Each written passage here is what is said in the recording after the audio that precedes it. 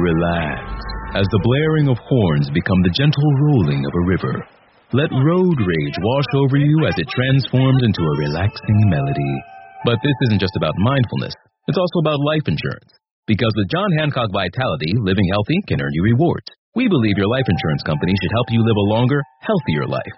Keep it positive at itslifeinsurance.com. Insurance issued by John Hancock Life Insurance Company, USA, Boston, MA, not licensed in New York, and John Hancock Life Insurance Company of New York, Valhalla, NY. Availability may vary by state. Good evening and welcome to Next on the Tee with Chris Mascaro, where PGA and LPGA players, legends, and top instructors go to share their insights and playing lessons. Join Chris every Tuesday night at 8 p.m. Eastern Time as he talks with the greats of the game. Tonight's show is sponsored by the French Lick Resort, Ben Hogan Golf, the PGA Tour Superstore, the Salt Creek Golf Retreat, TaylorMade Golf, the Bobby Jones Apparel Company, and Super Speed Golf. Now here's your host, Chris Mascaro.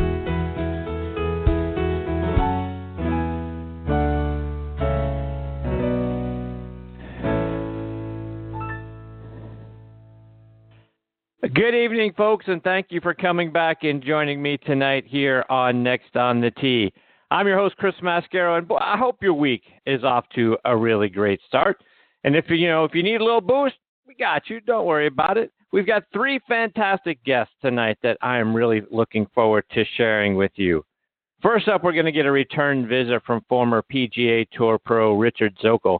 I'm really looking forward to having Richard back on the show. He's always so much fun when he's here. Want to get his thoughts, and my other guest tonight as well, about the ruling that Hao Tong Lee has had to deal with over the last few days. A lot of controversy about that ruling. Want to get his thoughts. To me, his caddy was clearly walking away from behind Lee's line before he takes his stance, and, certainly way before he addresses the ball. Happened on the 18th green. Lee made the putt for birdie, and then well after the fact, after he finished play, after he signed his card, sometime later, he was informed that the infraction occurred and that he was going to be assessed a two-stroke penalty, which dropped him from a tie for third place all the way down to a tie for 12th, costing him $98,000 in prize money. Really want to get Richard's thoughts on what he thinks about that ruling. Plus, if he were out playing on tour today, would he leave the pin in or would he want it out when he's putting? Also want to get Richard's memories of playing alongside Johnny Miller. This weekend is going to be Johnny's last call at the Waste Management Phoenix Open. He and Johnny are both BYU alumni, and they played on tour for a minute, so I want to get his thoughts about what he remembers about Johnny Miller. Plus, Richard now is the founder and CEO of a company called Mind Track Golf, which we'll learn about, and they're doing great things along the mental side of the game. And you guys know how much we love to talk about the mental side of the game of golf, so we'll talk about what he is doing with that company and a whole lot more. Richard's going to join me here in just a few minutes. Following him, I'm going to get a return visit from one of the great instructors in the game, and that's Brian Jacobs. Brian spent last week down at the PGA Merchandise Show, so we'll hear about some of the events and the other instructors he got to meet with down there. Spent a lot of time doing work for the Golf Channel, so we'll talk about that. We'll also get some drills from him that we can do indoors to keep our golf swings intact as we all wait for spring to arrive. Looking forward to having Brian back on the show about 20 minutes from now. And then we'll wrap up tonight's show with another great instructor, one of Golf Tip Magazine's top 25, and that's Tom Patri.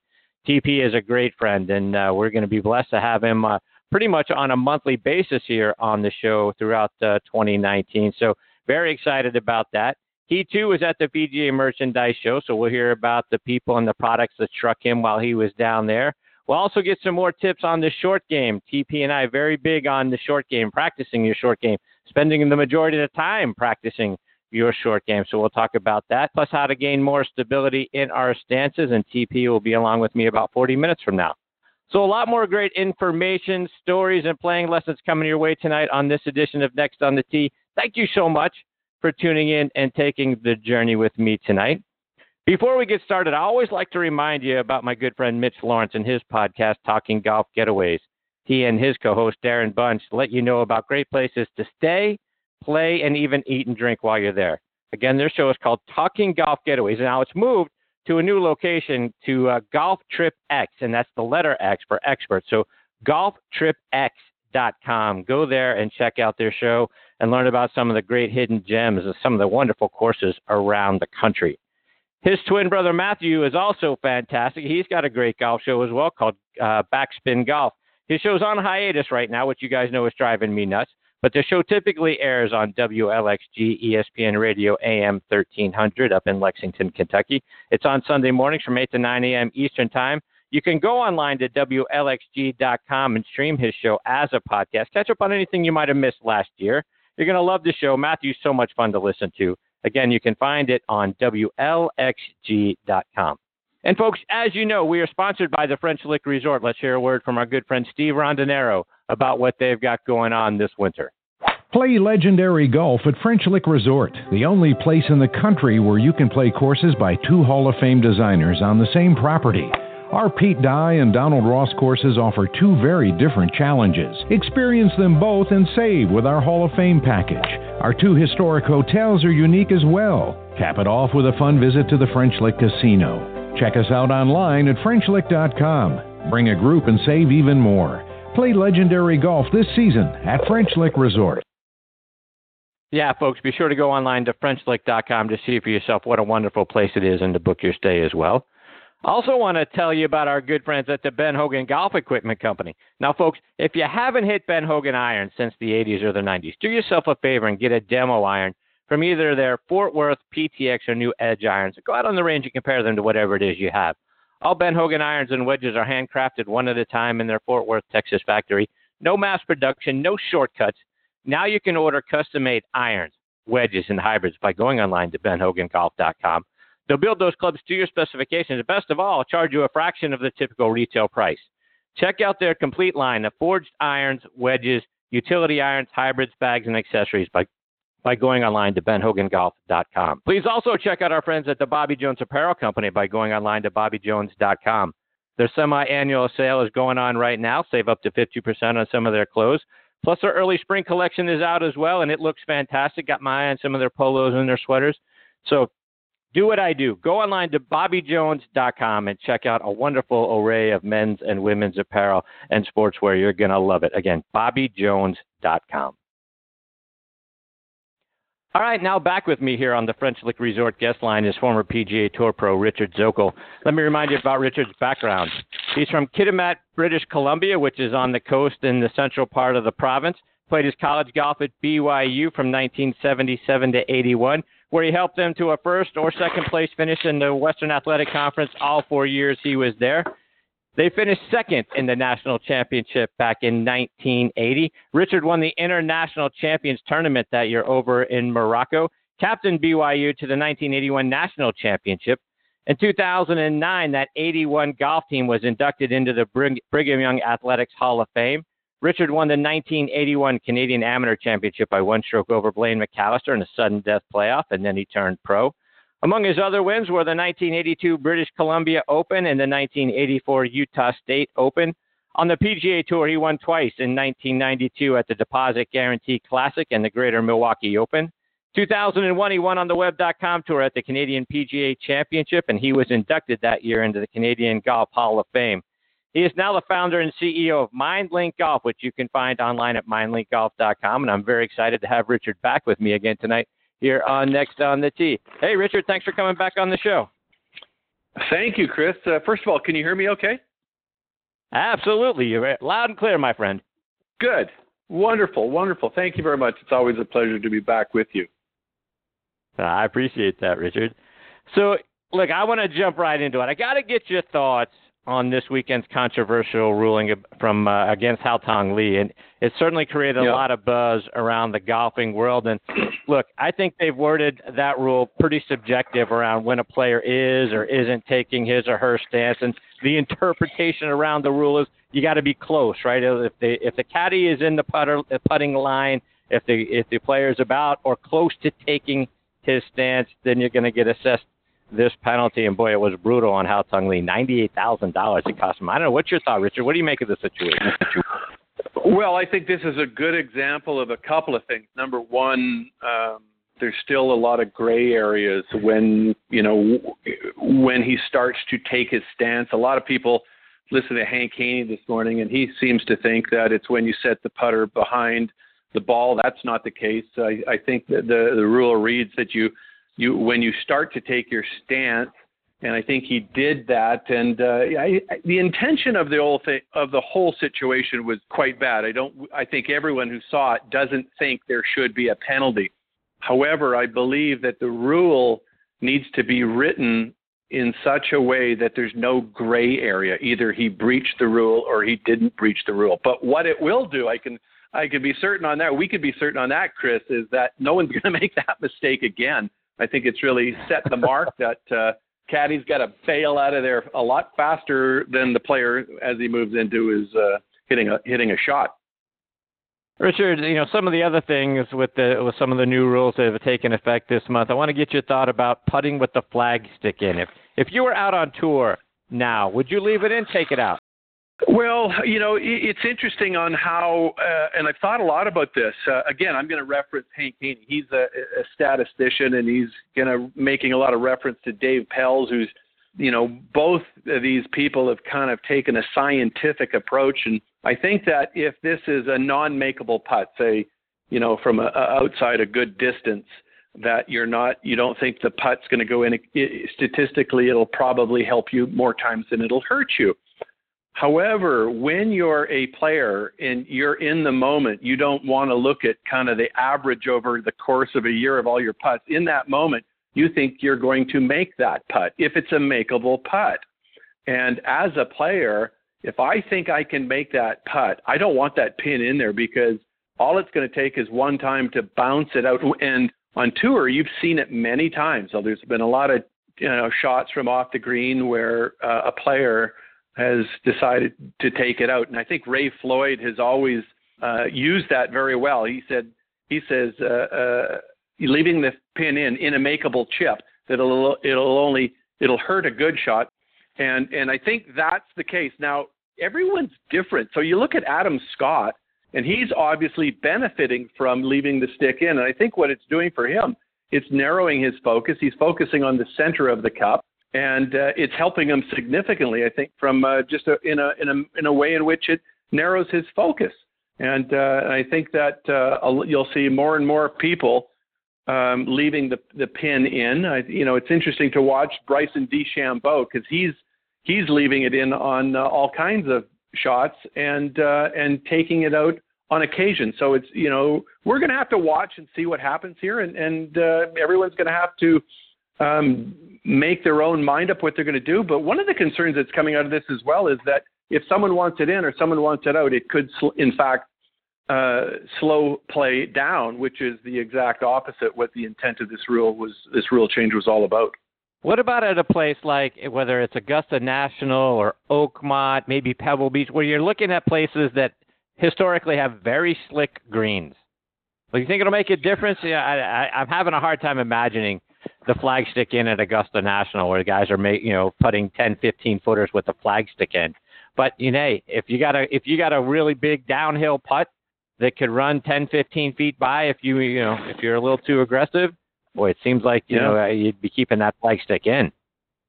Yeah, that's right. And I think that you'll see it the faster the greens and the bigger the slopes, like Augusta National. I think that's when you'll see players leave it in a lot more. I can recall the front pin on 9 at Augusta.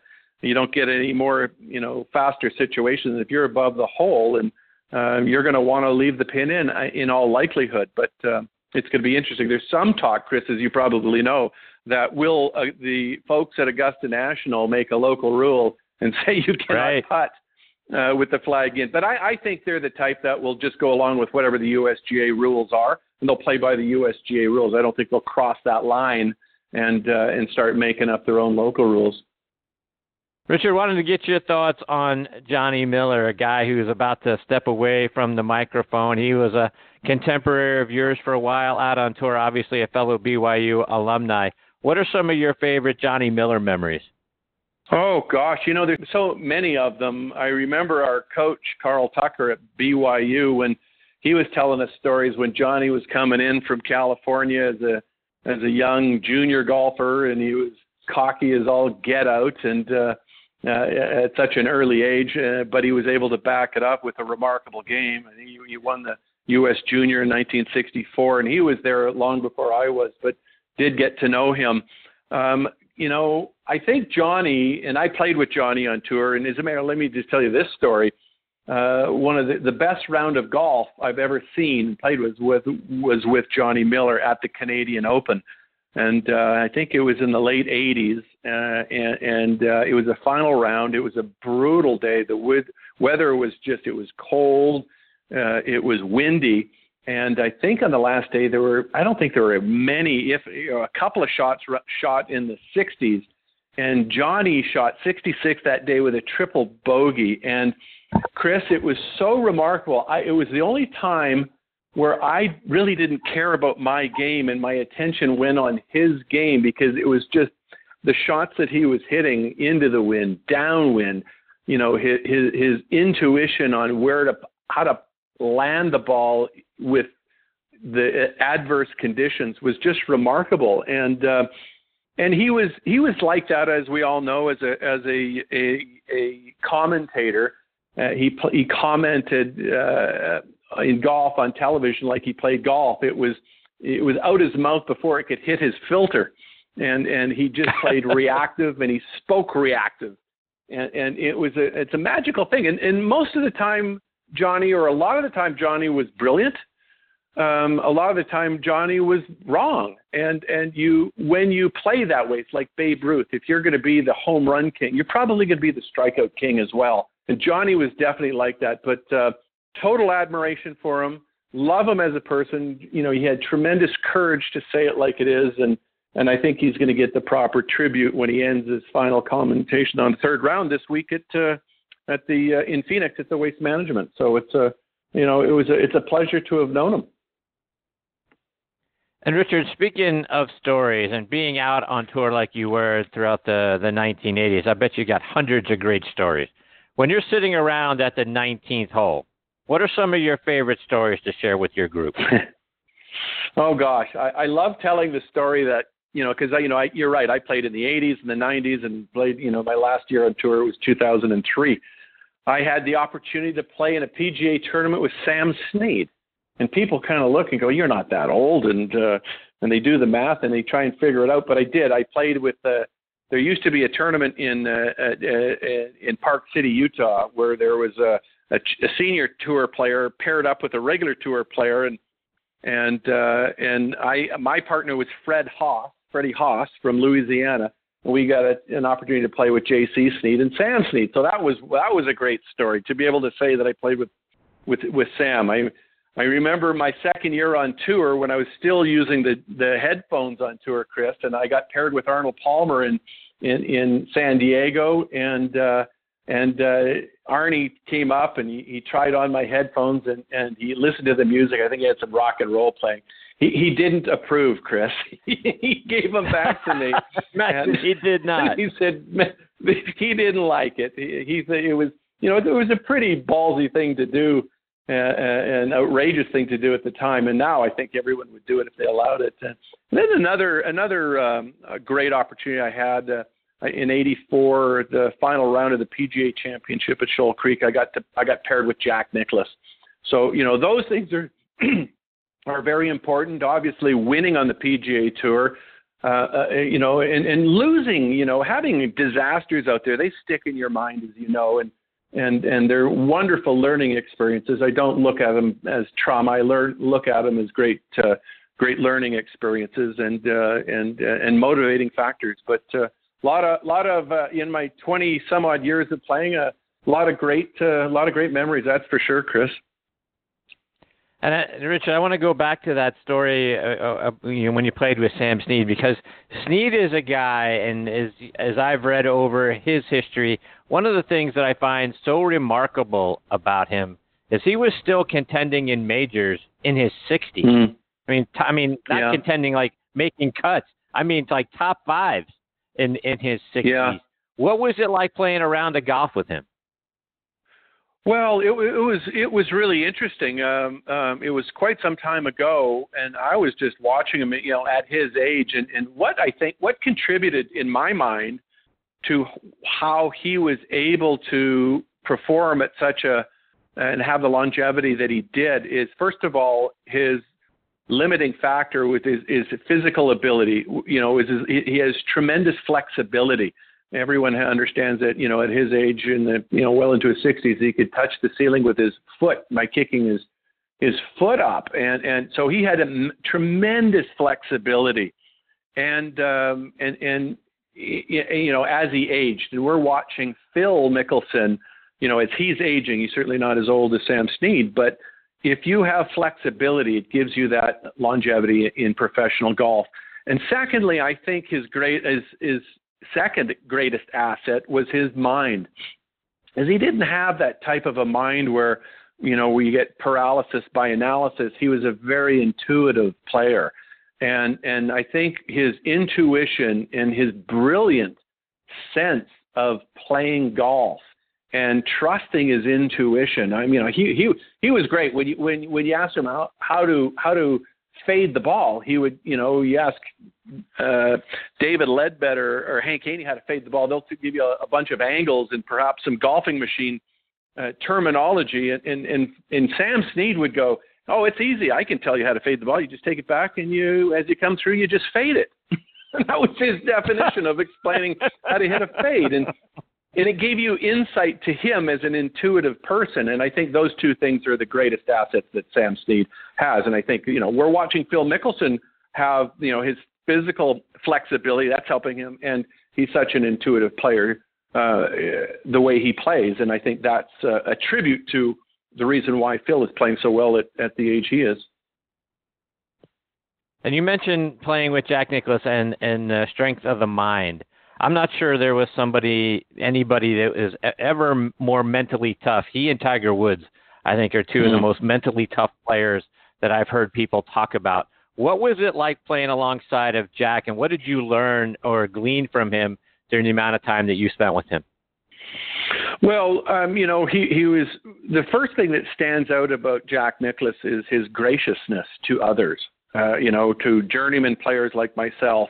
I still get Christmas cards from him, and his wife Barbara. They're extremely sensible people and down to earth, and you're right. Jack's mind, he had a great golf swing, but it was his mind that allowed him to become the champion who he was. Tom Weisskopf said it best. He said, "No one has the better sense of presence than Jack Nicklaus," and that's exactly right. And the only other person, as you mentioned, that can compare to him is Tiger Woods. And I think where Tiger got to, he reached the highest level that any human has ever got to. Jack has never won 4 majors in a row. Tiger has, even though they weren't in the same year. And I vividly recall coming down the last hole. Tiger was in the hunt with David Duval to win the Masters. And it was going to be the Tiger Slam. He was going to hold all 4 majors in a row if he won. So, and it wasn't over, and they're on the last hole. And I just couldn't believe how calm Tiger's body language was.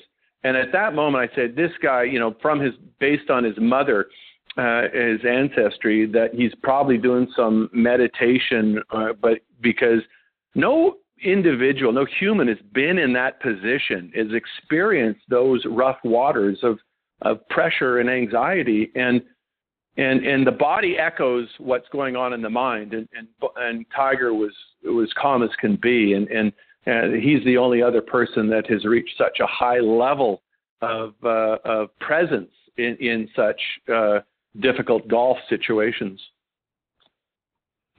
Richard, I want to just sort of go back to your, as you mentioned, a couple of decades being out on tour, right? I think, nowadays when we see the players and the amount of money that they make and the private jets and all of that sort of thing, yeah. I'm imagining life wasn't like that for you when you were out on tour. Take us back to your time on tour. What was it like playing out on the PGA Tour for you?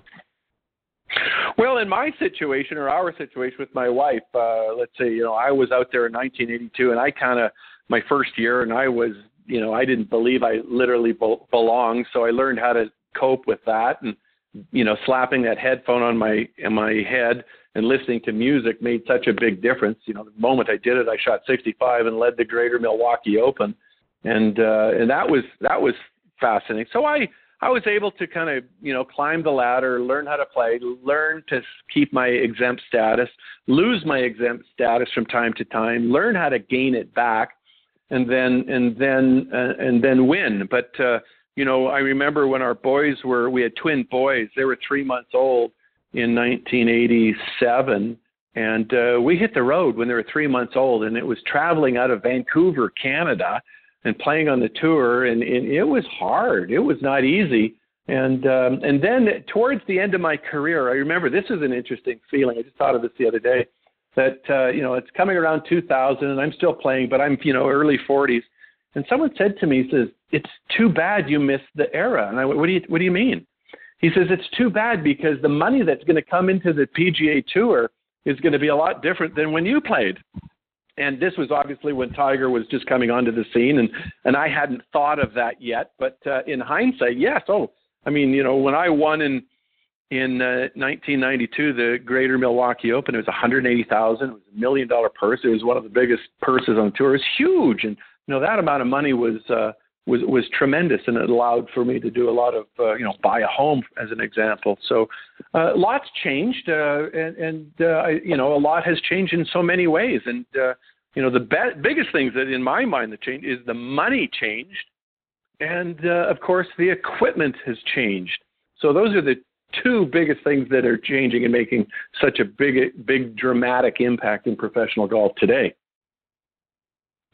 And Richard, as you have mentioned a couple of different times, wearing headphones out on the golf course. Now, not during practice rounds, during regular rounds, right? So, right. I think people would think about that and like, how did they let him do that? And where did he get the idea to even try to do that? Talk about how all of that came about.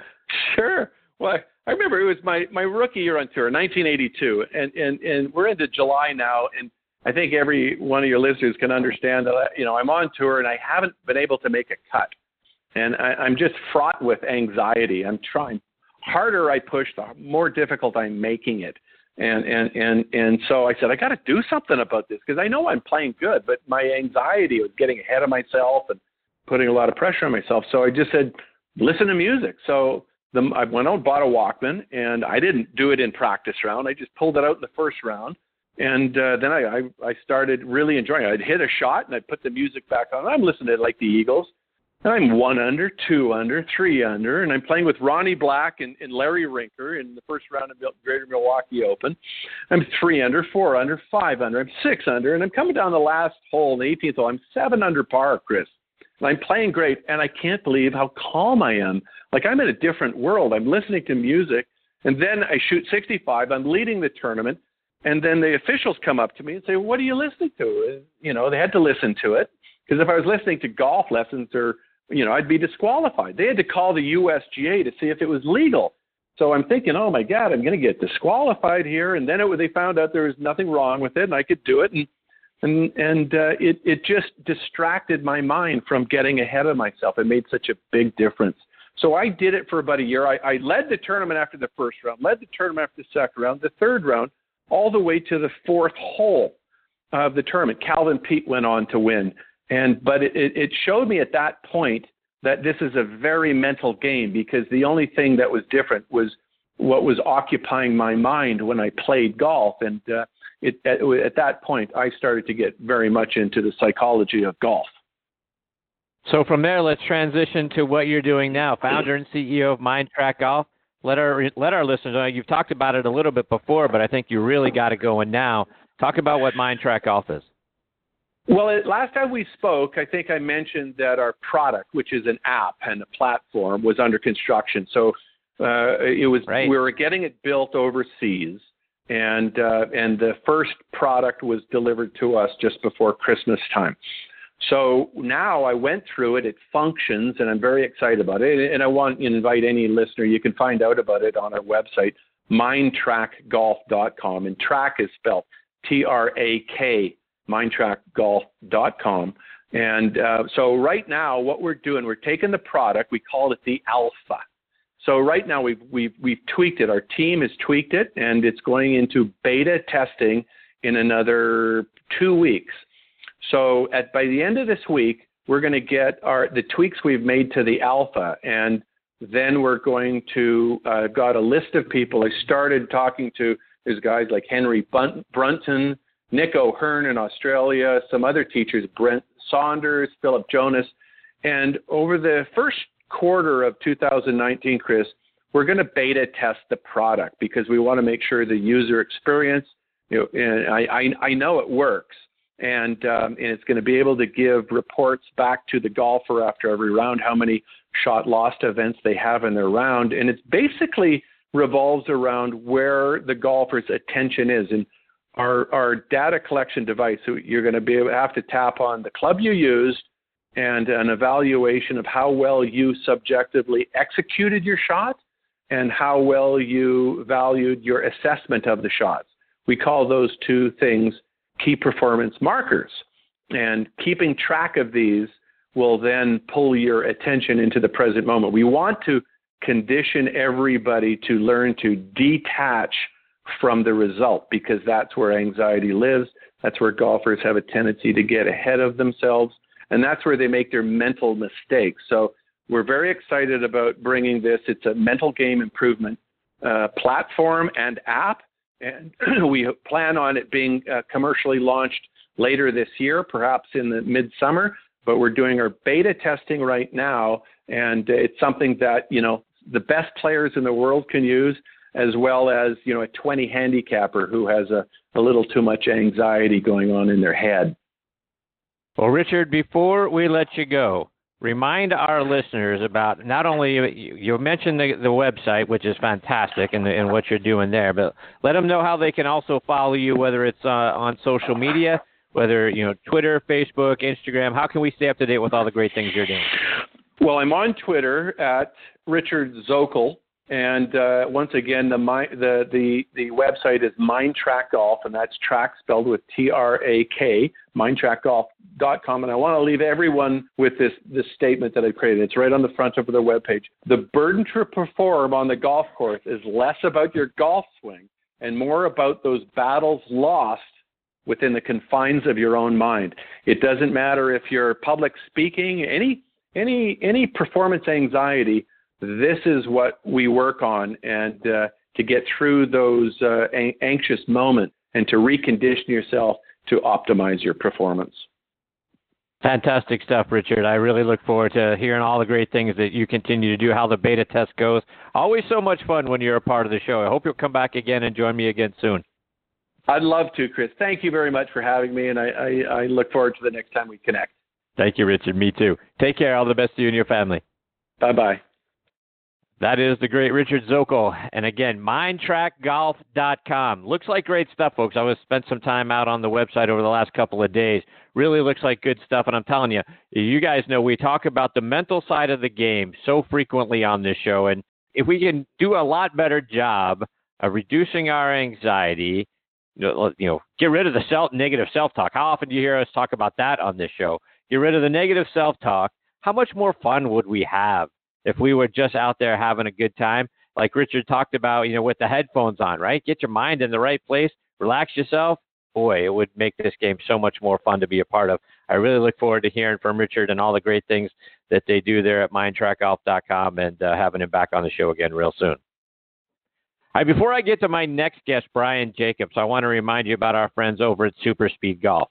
Now used by over half the tour players around the world, Super Speed Golf is the fastest and most effective way to increase your swing speed. 3 8-minute training sessions are all you need per week to get a 5% increase in that swing speed. And with sets for golfers of all ages now and over 1 year of included video instruction, Super Speed offers a complete solution to help you start bombing it off the tee. Visit them online at superspeedgolf.com to pick up your set today. I want to welcome our new partners at 2 Under. The unofficial underwear of the PGA Tour, worn by PGA Tour players like Ricky Fowler, David Toms, Jerry Kelly, William McGirt, Jason Kokrak, and Matt Everett, to name just a few. Your buddies are going to think you're a stud if they're even seeing you in your underwear, but that's another story. And your girlfriend and or wife is going to love the side effects, a visibly enhanced profile. The Joey Pouch technology provides the ultimate male asset management. It separates a man's most valuable assets from bodily contact to reduce unwanted skin-on-skin contact, providing less chafing, more control, and an altogether more luxurious feel. Start every round 2 under by wearing the coolest performance briefs on the market. Use code NXT on T20, so next on T20, to save 20% off your order at 2under.com. And that's the number 2, UNDR.com. Yeah, be sure to go check them out online at 2UNDR.com. And now back with me here on the French Lick Resort guest line is Brian Jacobs. Let me remind you about Brian's background. He earned his undergraduate and then Master's of Education degree at the State University of New York at Brockport, became a PGA Assistant Director of Instruction at Ravenwood Golf Club up in Rochester, New York back in 2006, simultaneously becoming a staff instructor for Hank Haney Golf. 2010, he became the Director of Golf Instruction and a Hank Haney Certified Instructor, at Iran Dequois Country Club in Rochester. 2014, he became a lead instructor on the Golf Channel's Golf Academy. 2015, he started the Brian Jacobs Golf Academy at Ridgemont Country Club, also in Rochester. I got my Brian Jacobs golf T-shirt on right now, and I'm very excited. He is back with me again tonight here on Next on the Tee. Good evening, Brian. Thanks for coming back on the show. Chris, thanks so much for having me on. I appreciate it very much, and thanks for wearing the brand. You know it's one of my favorites. I always try to have it on when I'm doing the show. I appreciate you, Brian. So, Brian, I saw you were down in Orlando for the PGA Merchandise Show last week. Wanted to get your thoughts. What did you see at the show? How'd it go?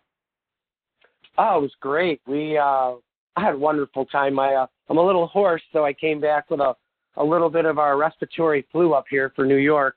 I didn't want to leave, actually. I knew I was coming back to cold weather. So it was great there. It was fantastic. It seemed more vibrant this year. And I've been going about, I guess, probably 11 years now, 10 years. And it just seemed to be a happy place this year. Everything seems to be coming back. And there were some new vendors there and some different training aids. And I spent the majority of my time at the Golf Channel area. We actually introduced some new business solutions for instructors called Marketplace, and then also getting out to the instructors to help them market their business and position themselves a little bit better in the marketplace. And Brian, at a huge event like that, it's got to give you an opportunity to meet and connect with, other great instructors, plus people, in the golf industry and in and around the game. So through your time there, who were some of the people that you got to spend some time with, you walked away from and said, you know what, that was really good time spent? Yeah, there's just so many there. Just so many there. Probably the people that made the most impression on me were my good friend Lou Guzzi from Ambler, PA. Lou was the 2013 Teacher of the Year, and he's just a phenomenal speaker, phenomenal man, phenomenal friend. Every time I see him, he's just so uplifting, and got a chance to spend some time with Mike Malaska, who's also wonderful. And then also Mike Bender. Mike, I see quite a bit actually at some PGA Magazine events, and he's absolutely just wonderful. Just such knowledge of the game, and so much compassion for people, and so much drive, to get them to want to play. Deb Vandelo was there. She's very decorated LPGA, and first time I've ever met her. I've spoken with her over the years through social media. And she's actually from a few towns over from me here in Rochester, but she lives in the Dallas area, or Houston area, I should say, and she's done very, very well. So you can really tell the difference when you get around these top instructors, just why they are where they are, and so humbling to be around them. And I'm so grateful that they'll take time and talk and share. And I didn't get to see my good friend Michael Breed, though. He runs around that place like it's a track. So I'll catch up with him another time. But unfortunately, I didn't get a chance to catch up with Michael. But I'll get him in the future. And did you see anything, any new equipment, any new gadgets that you thought, boy, I got to get me one of those? Well, everywhere you walk, it's just you want one. I actually spent some time at a place called Tough Lie 360, which I thought was really cool. It's actually a movable deck that you put at different degrees of pitch so that you can simulate side hill or uphill lies or downhill lies. You can put a golf ball on it and it won't fall, it won't slide off, like a homemade one that I used to make. I saw another booth and spent some time at a place called V-Golf, which is you put a pair of glasses on and you hit a shot and you see it on the golf course. It's pretty crazy. And so my avatar could be there talking to one of my players, coaching them virtually, which is so crazy to me. I mean, I'm almost 60. Wow. And it's crazy what's happening. And this hasn't gone to market yet. They're just kind of looking at things. And I thought that was really, really cool. Some of the, the old standbys like TrackMan was there and K-Motion's there, and that's just getting better and better and better. Blast Golf, was there. Just some of the technology things that were there. And then I spent a little time, believe it or not, in a booth called Drive, which is it's a skincare product. So I'm very fair-skinned and bald-headed, so I'm always conscious of protecting myself. And so there's a new product PGA endorsed, and so I stopped by the booth to check it out, and it's good stuff. Can't wait to use it. So a little of everything. And Brian, yeah, no kidding. I mean, at the end of the day, it seems like, a sort of a golf wonderland, if you will, or a Disney World for golf, apropos that it's down there in Orlando. Yeah. Talk about when you get in there, because the place is massive. And I got to imagine, looking back to your first time that you walked through those doors, what was it like? What's it like when you get in there? It's got to be overwhelming. It is. It is. So the first 7 or 8 years that I had been there, I actually helped out in the eyeline booth. So we basically came in the back doors on the loading deck and went straight to our booth, and that was it. You just spent all your time in the booth. Last year was my first year kind of out on the floor, and I was just, you almost want to sit in a corner, and cry, because there's just so much stuff to do, and people are coming at you from all different directions. I can imagine, I've driven in Atlanta. It's kind of like driving in New York City. My first impression was the people were all the same way. They're kind of looking at you, but they're not really looking at you. And then you veer off, and and I'm a really nice guy. I always say, excuse me. And so I learned this year, you walk, get your head down and pick your booth where you want to go. And you get in the wave and you get going, and wherever there's, a star or somebody that's relevant in the game is where there's going to be a big crowd, just like a tournament. And so you'll see, like, maybe at Golf Channel, we had the long drive guys were there. And so they had them, 10 or 12 deep there. And then the crowd disappeared. And then they went to Volvic, and that's where they were signing autographs. And so one of my buddies, Jeff Crittenden, who was a finalist in Remax a couple years ago, he was there signing. And, I mean, there was probably 30 people deep getting pictures and holding the belts. And so you learn to avoid, kind of the big crowds. And you ducked in between a few aisles, and that's how you got to where you wanted to be. So you definitely have to have a game plan, though. It's hard just to, lump around and get anything done. So I had some places that I really wanted to get to and to see. And then I spent a little time just kind of walking with friends that I do every year that used to come into the booth. We now meet and walk around a little bit, and they're from Ireland, so it's always fun to get their perspective on things too. Brian, I want to switch gears a little bit and get some playing lessons from you. You've got a drill where you are holding a golf club in each hand, and talk about that and how it makes us swing our arms in unison. How does that drill help us, and what does it prevent and fix? Well, it'll prevent mainly from either being too shallow or too steep. So we'll assume that the person's right-handed. If they're too steep, their trail arm will cross over their lead arm, so the shafts will make an X on the lead side of their swing, or both shafts will swing too far to the left, too close to their body. Conversely, if they're too shallow, the shafts will swing, a little bit too far to the right. So you want your trail hand and your lead hand to have some unison to it or be synced up. And then at the same time, you're syncing your body. We call it educated hands, or at my academy, and people's hands typically, you'll see someone where they'll swing their right arm over their left and they don't even realize that it's happening. And then we talk about the effects, like, well, what happens when your right hand swings over to your left? What's going on with the club face? And they'll say, I don't know. It's opening. Well, it can't be open. It has to be closed, right? Well, why do you think your ball flight starts to the left all the time? And so we can talk about, hey, let's get your palms a little more square, your trail palm a little more square with that trail shaft, and then the lead shaft, let's square it up a little bit.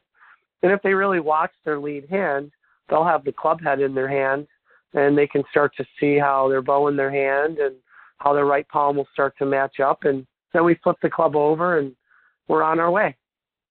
Brian, also talk about, for the majority of us, like you just pointed out, we're all freezing around the country unless we're down with my good friend Tom Patri down there in Naples, Florida. But most of us are freezing right now. Right. So yeah, indeed, we are for sure. So we can't even fathom. -25 tomorrow. Yeah, no kidding. I mean, we even here in Atlanta. I mean, right now it's in the upper 20s. So you can't even fathom being outside and practicing your golf swing or getting on the range. So for when we can't do that, right? What is something we can do indoors to, so we don't get too much rust on our golf swings? Right. I would say number one, commit yourself to some type of mobility program, whether it's home program or at the gym, where you're working on your flexibility, whether it be yoga or whether it be some speed training. Get with an expert that can train you physically. We have 4 areas that we work in all the time, either tactical, technical, physical, or mental. Spend time working on your mental game too. Read books. I heard Richard, before, your guest before.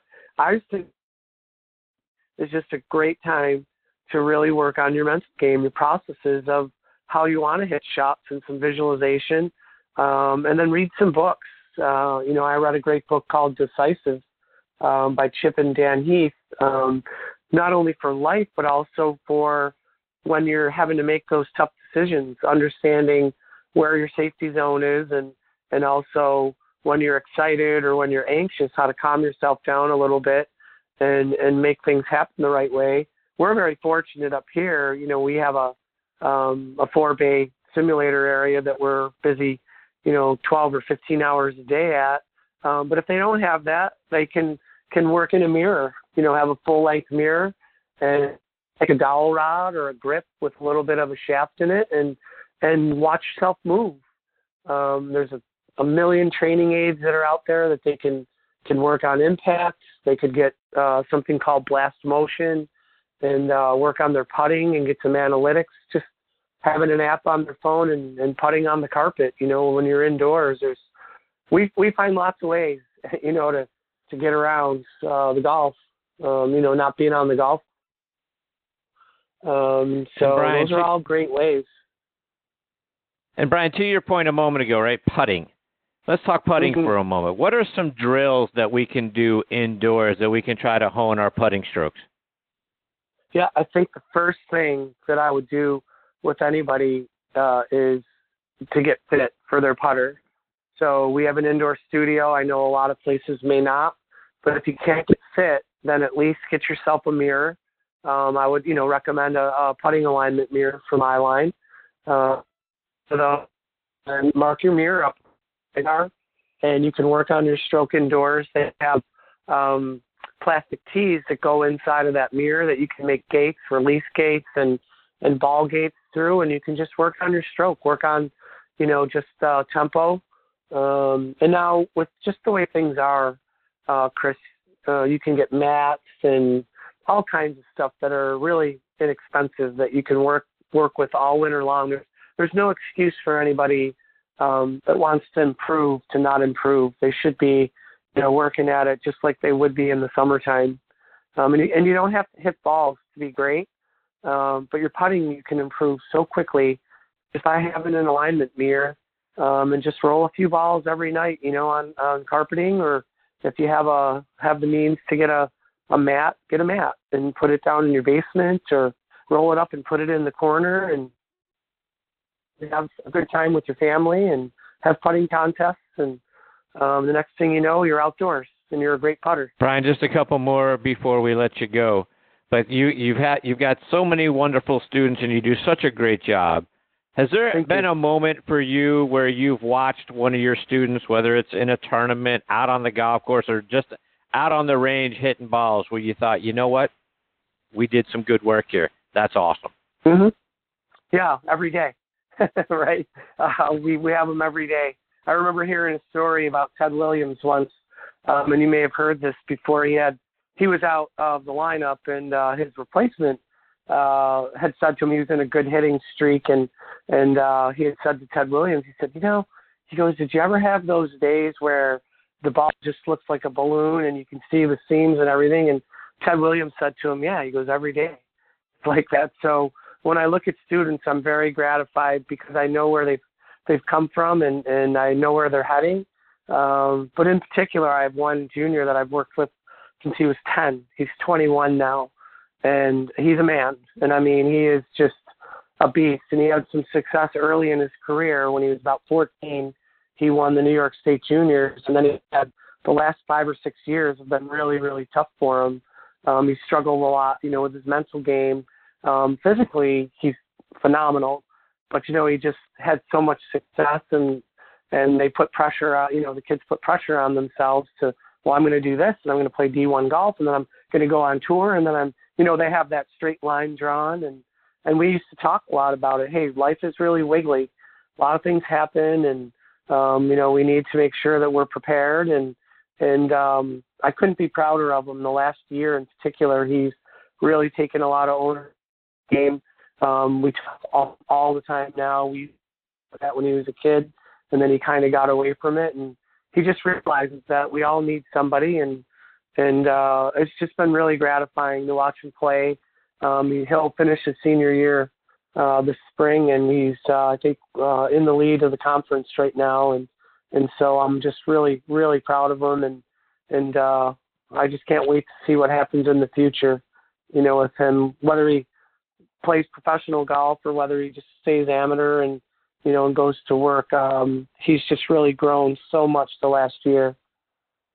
Well, Brian, before we let you go, remind our listeners how they can stay up to date with all the great things that you're doing, whether it's online on your website or it's on social media. Sure. Yeah, they can go to my website at brianjacobsgolf.com, on Instagram at brianjacobsgolf, or they can go to golfchannelacademy.com and just type in Brian Jacobs, and a few videos will come up, which would be great. And if they ever want to reach out, just go ahead through the contact form on the website, and I'm happy to take a look at their swings, and there's no charge, and I'm happy to talk golf with them anytime they want. Well, Brian, you know what a big supporter I am of yours. I think you do such great work, and like I say, sitting here with my Brian Jacobs Golf Academy T-shirt on because I think you're a great guy, you're a great teacher, and I can't thank you enough for continuing to come back and be a part of the show. Chris, thanks so much for having me on, and if this cold weather keeps coming, I'm going to send you a coat. We'll send you a Brian Jacobs coat to sit in your office. I appreciate it. I look forward to it. Now I'm rooting for a little bit more cold weather. Hope Punxsutawney Phil sees his shadow so we can get some 6 weeks more of winter. So that's right. Take care, Brian. All the best to your family. We'll catch up soon. Thanks, Chris. God bless. See you, Brian. That's a great Brian Jacobs. BrianJacobsGolf.com. What a great guy. I really enjoy Brian every single time he's on the show and communicating with him in between times. He is a great instructor and a 10 times better person, and really look forward to catching up with him hopefully again real soon. All right, I got my next guest, Tom Patri, hanging on the line. Going to get to Tom Patri on the other side about our good friends over at the PGA Tour Superstore. This segment of the show is brought to you by the PGA Tour Superstore. See why golfers everywhere are proud to call PGA Tour Superstore their golf pro shop. Visit them online at PGATourSuperstore.com. Now back to Chris and more of the show. And now back with me on the French Lick Resort guest line is one of the top instructors anywhere on the planet, and that is Tom Patri. Tonight is going to mark the 11th time that Tom has been with me here on the show. And this year, I'm blessed to tell you, Tom is going to be making regular monthly appearances with me, which I am very excited about. Tom won the Division II National Championship and was an All-American at Florida Southern. He has been named a Teacher of the Year everywhere he's been. Golf Magazine has named him a Top 100 teacher every year since 2000. Golf Tips Magazine recently named Tom one of their top 25 instructors for the 2019-2020 season. He is also a contributing editor for them. Adding Tom and his instruction to that magazine, I'm telling you, that's the reason. I'm a subscriber now, and the reason I did it is because of Tom. Tom has worked with players like Fred Couples and Seve Ballesteros over the course of his career, and I am extremely honored he is back with me again tonight here on Next on the Tee. Good evening, TP. Thanks for coming back on the show. Christopher, how the heck are you doing, pal? Nice to hear from you. I'm really well, Tom. How are you, my friend? I'm good. I got to one-up Brian Jacobs. I'm not going to send you a T-shirt, and I'm not going to send you a jacket. I'll just send you a plane ticket to come to Naples. It's going to be about 75 and sunny tomorrow, so you can keep the jacket. Come on down. I appreciate you, TP. Nothing I'd love more than doing that, my friend. So, Tom, I want to start right about there. You're going to talk about your instruction. I want to start by reading a letter that one of your young students wrote that I saw out on social media. And it reads, "Thank you for everything, Coach. You do way too much for me. I couldn't ask for a better coach. I appreciate everything you have done for me and won't take for granted the potential I have as a player and as a person with you alongside me." What a great letter, Tom. That's got to be extremely special to you. You know, Chris, that letter, we talked about that off air, in a text message, you and I. That young man is 13. 13 years old, wrote that letter, and he's been with me since he was 7. He's a wonderful young man. Jack is from Long Island, and I work with him during the summers. And, every once in a while in your career, a kid comes along, and I've been blessed to have a lot of kids that were wonderful, but every once in a while a kid comes along that's really special and different and polite and bright and engaged and passionate, and Jack's one of those kids. So that letter came in the mail last week in that typical 13-year-old boy chicken scratch handwriting, and those things just make your day. I mean, I've been blessed. I've had a young lady who I coached who went on to win on tour a couple of times, and she came to me when she was 14. I've had another couple of kids that have played really, really special college golf, and actually one of them who had a really wonderful college career now has 3 boys of his own, and I still work with that family. Those kind of things just make everything so worthwhile. They become sort of like trophies, don't they? I would assume things like that mean more than just about anything else that you could do, is to see a young man or a young lady grow up and be not only a good golfer, but become good fathers, good mothers, good people. And then to have a letter like that from Jack, those have got to be like the trophies of your life that you can look back on for the rest of your life and think, wow, I've made an impact. I look at it more just like family. I mean, that's part of my golf family, if you will. And those people, those are relationships that are lifelong. They'll be with me forever. Even if I don't, geographically still match up with them, I still keep in touch with those people. One young man that came to me when he was 13, his name is Gary Barton. He's the fellow I just referred to as 3 young boys now that are learning how to play. He and his wife, we both, cross paths from time to time still, and when we don't cross paths, we reach out, whether it's a Christmas card or a text message or a phone call every now and then. He was a very special young man for me way back when. And he's now turned into an incredible father and an incredible husband and an incredibly successful person in the business world. So, those are special relationships. They're like I said, they're my golf family. Tom, switching gears a little bit. Last week, you, just like Brian, you were down at the PGA Merchandise Show. I saw an event that you were at along with a couple of other great friends of ours here on the show. You were there with Allison Kurtz and Cindy Miller, some of the 20 of the top 25 instructors that Golf Tip Magazine has named for this year. So you guys were all together. What was it like hanging out with your peers like that and getting to spend some time with them? Well, I've been pretty blessed in the last year, Chris. Vic Williams, the editor of Golf Tips, and people who own Golf Tips have asked me to be part of their selection process for the top 25. And so Vic Williams and I are actually the co-chairman of that selection process. So this was our first go at revamping and retooling the Golf Tips top 25 list. So I took part with Vic in selecting everybody that was in that room. So that was a really special event. First time Golf Tips has brought their list together like that in a reception for people to network and meet one another and kind of kick off this new top 25. So, in that room were so many talented people. You mentioned Allison Kurt and Gail Graham was there. Deb Vangelo was there.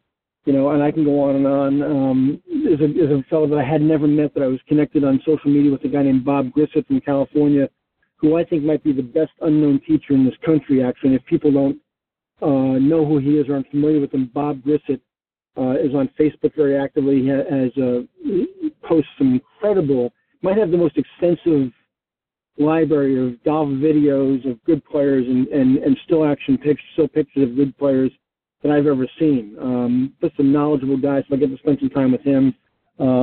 We had people in that room when we constructed that list that are Teachers of the Year in various sections, or in several Golf Hall of Fames. We had former PGA Tour players, LPGA Tour players. People were in, incredible places in the industry. So it was a pretty cool event. And you're going to see Golf Tips magazine change radically in the next 12 to 24 months. And I got to credit Vic Williams. He's done almost a miraculous job single-handedly relaunching that brand. It's going to be really cool, very cool.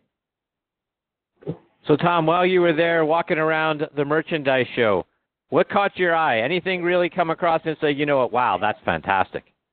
Well, I'm a little different than your previous guest, Mr. Jacobs, who I think the world of. But when I get to the show, Chris, before I get to the show, in my cell phone by the hour is an exact map and booth number or meeting room number of where I've got to be at what time. So my show visits aren't strolling the floor so much. They're pretty mechanical. I got to get from point A to point B, get into a meeting or a situation, get out of it by a certain time and get to the next event. So I don't really get to spend a lot of time, as much time near as I'd like to, just on the show floor. I'm pretty much there to do some business, to do some networking, to do some meeting with people that I've got to get to, or they've got to get to me and get the heck out of there. So I went up the day before the demo day and did a photo shoot with Golf Tips for one full day. Went to the demo day. At the demo day, other than visiting the Titleist tee, which I had to be at because I'm part of that company. I was in meetings and I was at a demo day and I was to a dinner that night that I had to be at. And then the next day at the show I was in 1, 2, 3, 4, 5 meetings, and then I was at the Golf Tips reception that night. I got out of there at 10 o'clock at night, drove home till 1 o'clock in the morning, and got up the next day and was on the lesson tee. So wow, I'm exhausted. I'm kind of exhausted recounting that because I'm an old man. And that's a lot of moving and shaking for an old guy like me. But that's how my show goes. So, Brian, if you're still listening out there, you need to be a little more organized. Don't worry about those people from Ireland, and you can get some more work done at the show next year. I'm happy to consult with you on that and try to mentor you on how to use the show properly.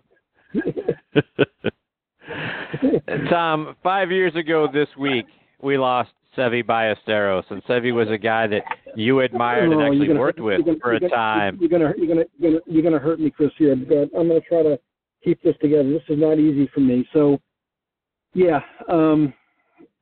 Seve is a guy, and I'm having a little bit of a hard time here, so pardon me if I take a deep breath for a second. Seve is a guy who I was very, very blessed to get to know, spend some time with. Spent some time on the practice tee with. It was kind of a joke that he asked me for help because he probably helped me more than I helped him in the hour. I take that back. He did help me more than I helped him in the hours we spent together. We stayed in communication while he was ill. As a matter of fact, Chris, and this is a hard one for me, but about 2 weeks before Seve passed away, we had some news that he had taken a turn for the worst. And my cell phone rang one day, and I knew the number. It was obviously an overseas number, and I picked it up. And about 30 seconds into the conversation, I realized that he was really calling, kind of going through his Rolodex to say goodbye to people. And it was very clear what he was doing, very shortly into the conversation. And I kind of lost it, and he kind of lost it, and we spoke for about 15 or 20 minutes, and he was gone a couple weeks later. He was not what some people, especially American fans, think. We remember the confrontation at Kiewel with Paul Azinger, and we remember some of the cups where he was a little fiery, and as American fans, we didn't like that. He was a very, very aggressive competitor. He was there to do one thing to win. Was there some gamemanship? Absolutely, there was gamemanship. But we did that too. We do those things too. But off the golf course, he was an absolute gentleman. He was. Denise and I always got a Christmas card from him every year. I still have them, as you can imagine, tucked away in one of my files. A couple of very special photographs in my office of he and I together. I miss him very, very much. And Tom, you and I frequently talk about the importance of practicing your short game when we're spending time together. Nobody had a better short game than Seve did. You talk about how he helped you. What were some of the things that you learned from him over the time you got to spend? Yeah, people have to realize that, the Phil Mickelsons of the world and the Seve Ballesteros of the world and the Raymond Floyds of the world, the Ben Crenshaws of the world, the Brad Faxons of the world, they're freak shows. Those are, although Seve showed me certain things that he did with the golf club and the way he approached certain shots, the gift of touch and the gift of feel and the gift of imagination can be developed to a degree by a great instructor and a great student. But those guys have the intangible that God gave them that's not taught. He can do things with a golf club. And you hear the stories about him hitting a 5-iron out of a greenside bunker. I watched that happen. I watched him with 5-iron shots, simulating a sand shot out of a greenside bunker with a 5-iron over a very high-lit bunker at Westchester Country Club during my time there. We were spending time together fooling around one day, and I can't hit a 62-degree sand wedge or lob wedge today the way he hit the 5-iron out of that bunker. And if you can explain to me, Chris, to this day how he did that, I would love to hear your explanation because I don't have a clue. He was so gifted and so talented. He had such a great pair of hands and such imagination. Those things aren't necessarily taught. Tom, switching gears again, the golf world is sort of buzzing about the ruling over the weekend that Hao Tong Lee had to deal with because his caddy was somehow in his putting line. It cost him 2 strokes. I wanted to get your thoughts. What do you think of what you saw with respect to that? I think Mr. Lee was subject to the same referee that the New Orleans Saints was subject to during that game against the Rams. It must have been the same referee. I think Mr. Lee kind of got a bad call there. And once again, I'm going to get in trouble again. I'm always getting in trouble. You always get me in trouble, Chris. I think the USGA is, again, about a step too slow in their understanding of what the possibilities are when they make rules like this. I think that, the rule has to be defined. The rule is too subjective. I think that, now, I'm not going to blame the USGA for this. That person who put that penalty on Mr. Lee at that event probably jumped out a little too quickly. I think we got to go to the sideline camera for a little review on that one. I think he got a bad call there, a real bad call there. But when you make a ruling like that, and there's that gray area of when the player is in fact in the stance and when in fact the caddy is out of the way. I think the definition and the guidelines there are a little bit too vague. And by the way, that call in New Orleans was horrendous, absolutely horrendous. Yes, it was. Tom, what about putting with the flagstick in? What do you think? Good idea, bad idea? Well, listen, Chris, I can promise you, and I don't compete much anymore. I play a few senior events a year. whether it's a senior event I'm going to play in the future or you and I are playing a little $5 Nassau, if I've got a 30-footer downhill, that flag stick is staying in. I can promise you it's staying in. And I realized when we first played this game 1,000 years ago, the flag stick was left in. So it's not something that didn't happen in golf at one juncture in its history. But today, with really fast surfaces, on tour, really quick. Now, picture this. What happens, Chris, in April at the Masters on the 18th hole at Augusta if that pin's in that Sunday's pin position on that lower level behind that front bunker, and somebody hits one on the top level with a one-shot leader tied and rolls one down over the hill and it's going 1,000,000 miles an hour and it hits that flagstick dead center and falls in? What do we think about that? And how will the USGA react to that? Will they go back and pull a Rocco immediate and then all of a sudden the long putter is illegal now again? Adam Scott can't use it, and we take it out of what do we do then? Does it change it? Does it taint the championship? So I think we got to be really careful when we say, when somebody made a statement this week to me, said, well, the flagstick, that's how we started the game, way back when. I said, yeah, but the green speeds aren't what they are now, okay? The sophistication of agronomy isn't what it is now. And what if? What if? So I think that some of these rules, dropping the ball from knee height, why don't you just put it on a tee and let the guy place it? When I first started competing, you had to drop it over your shoulder and you couldn't see it. When you have a penalty, are you entitled to create a lie? And basically, at knee height, I can promise you a set of skilled hands will be able to almost always create the lie they want to, unless you're in an extreme situation. So, drop it from your knee? Really?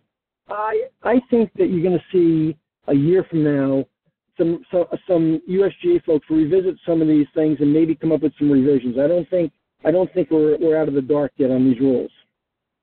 Tom, I got to get a couple of playing lessons before we let you go. And you recently posted a piece of advice on social media that reads, use ground force for balance and stability and deliver forward-leaning club shaft. Talk about what you mean by that.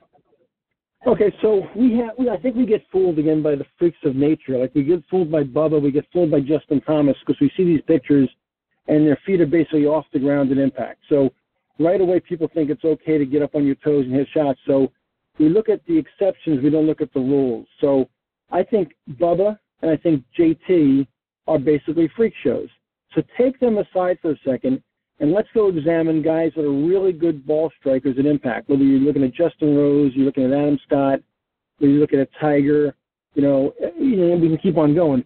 Most of those guys, Nick Price in his prime, most of those guys who are great iron players are very grounded at impact, okay? That right heel doesn't come off the ground really till post-impact, okay? The left foot is a plant foot, the right foot is a pivot foot, and they're using the ground for stability and balance and delivering the club shaft in a forward-leaning manner. They hit crisp iron shots. They hit very long iron shots. They can control trajectory and spin rates that way. So I don't think most amateurs use their feet very well and use the ground very well. It'd be really hard to play golf in a pair of roller skates on a linoleum floor, okay? I think people have to understand that there are spikes on the bottom of your shoes for a reason, and you want to be balanced and stable when you deliver the club shaft. So I've never seen a great athlete, Wayne Gretzky in hockey, Derek Jeter at shortstop, Michael Jordan on the basketball court, Olga Korbut in the Olympics as a gymnast. I've never seen a great athlete that didn't have great footwork. Great footwork, okay? Now, again, are there exceptions? Is Bubba and JT an exception? Absolutely. Freak show, put them on a shelf on the side. Don't use them as your examples. Look at the majority. Look at what's going on with ground force. Look at what's going on with balance and footwork. And that's who you should kind of watch and copy after.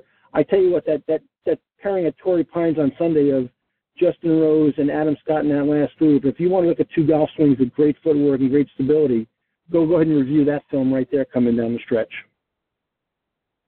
And to take that just a little bit further, Tom, one of the tips I saw you recently posted is about stance. You call it wide and let it ride. Talk about what that means.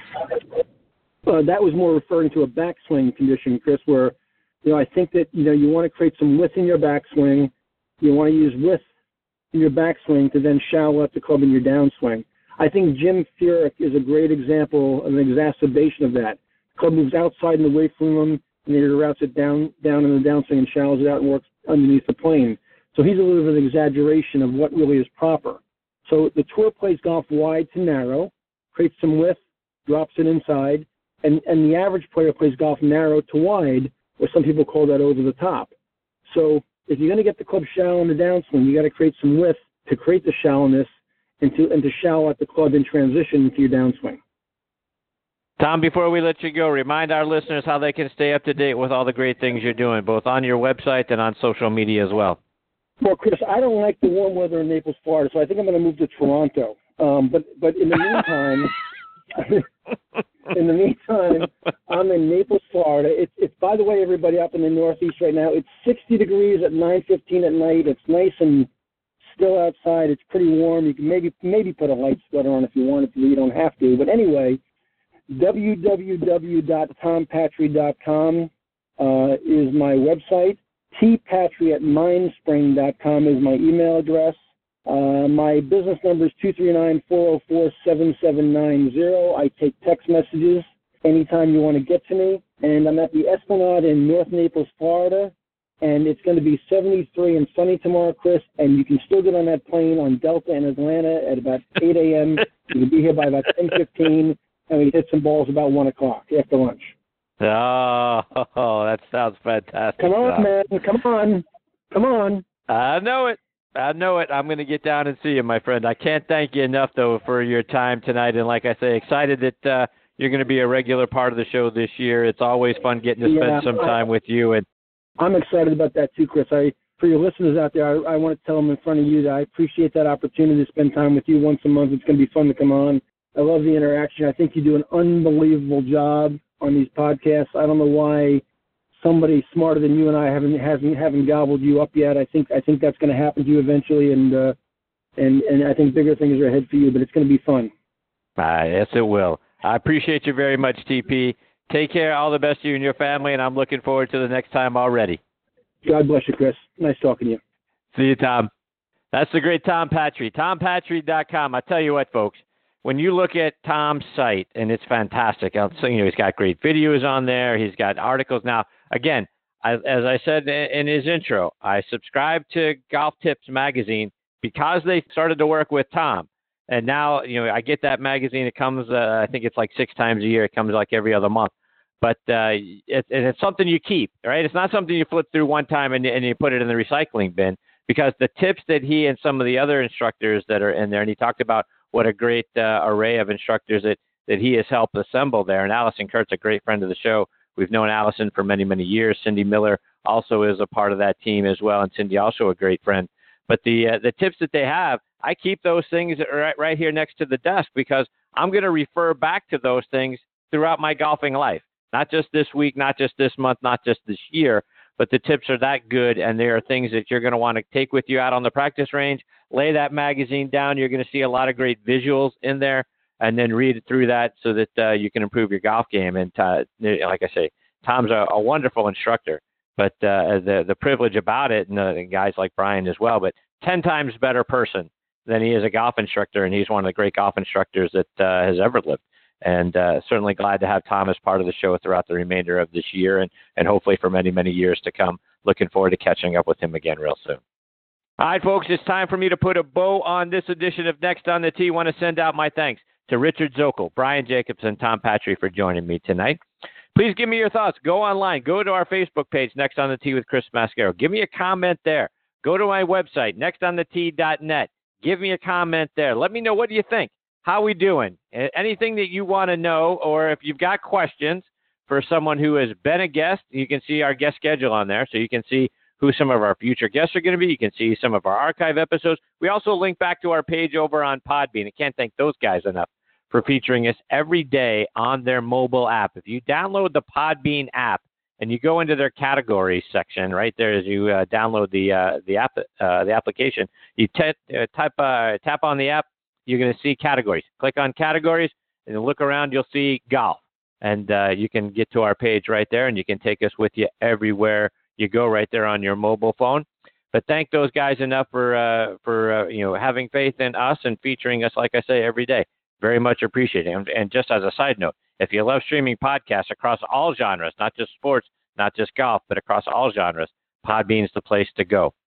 Please also check out our sister show on the football side, Thursday Night Tailgate, with me and my co-host Bob Lazari and our announcer Joe LaGenusa. That show streams live every Thursday nights from 8 to 10 p.m. Eastern Time. You can stream it live on Blog Talk Radio. And again, that show, like this one, available as a podcast over on Podbean.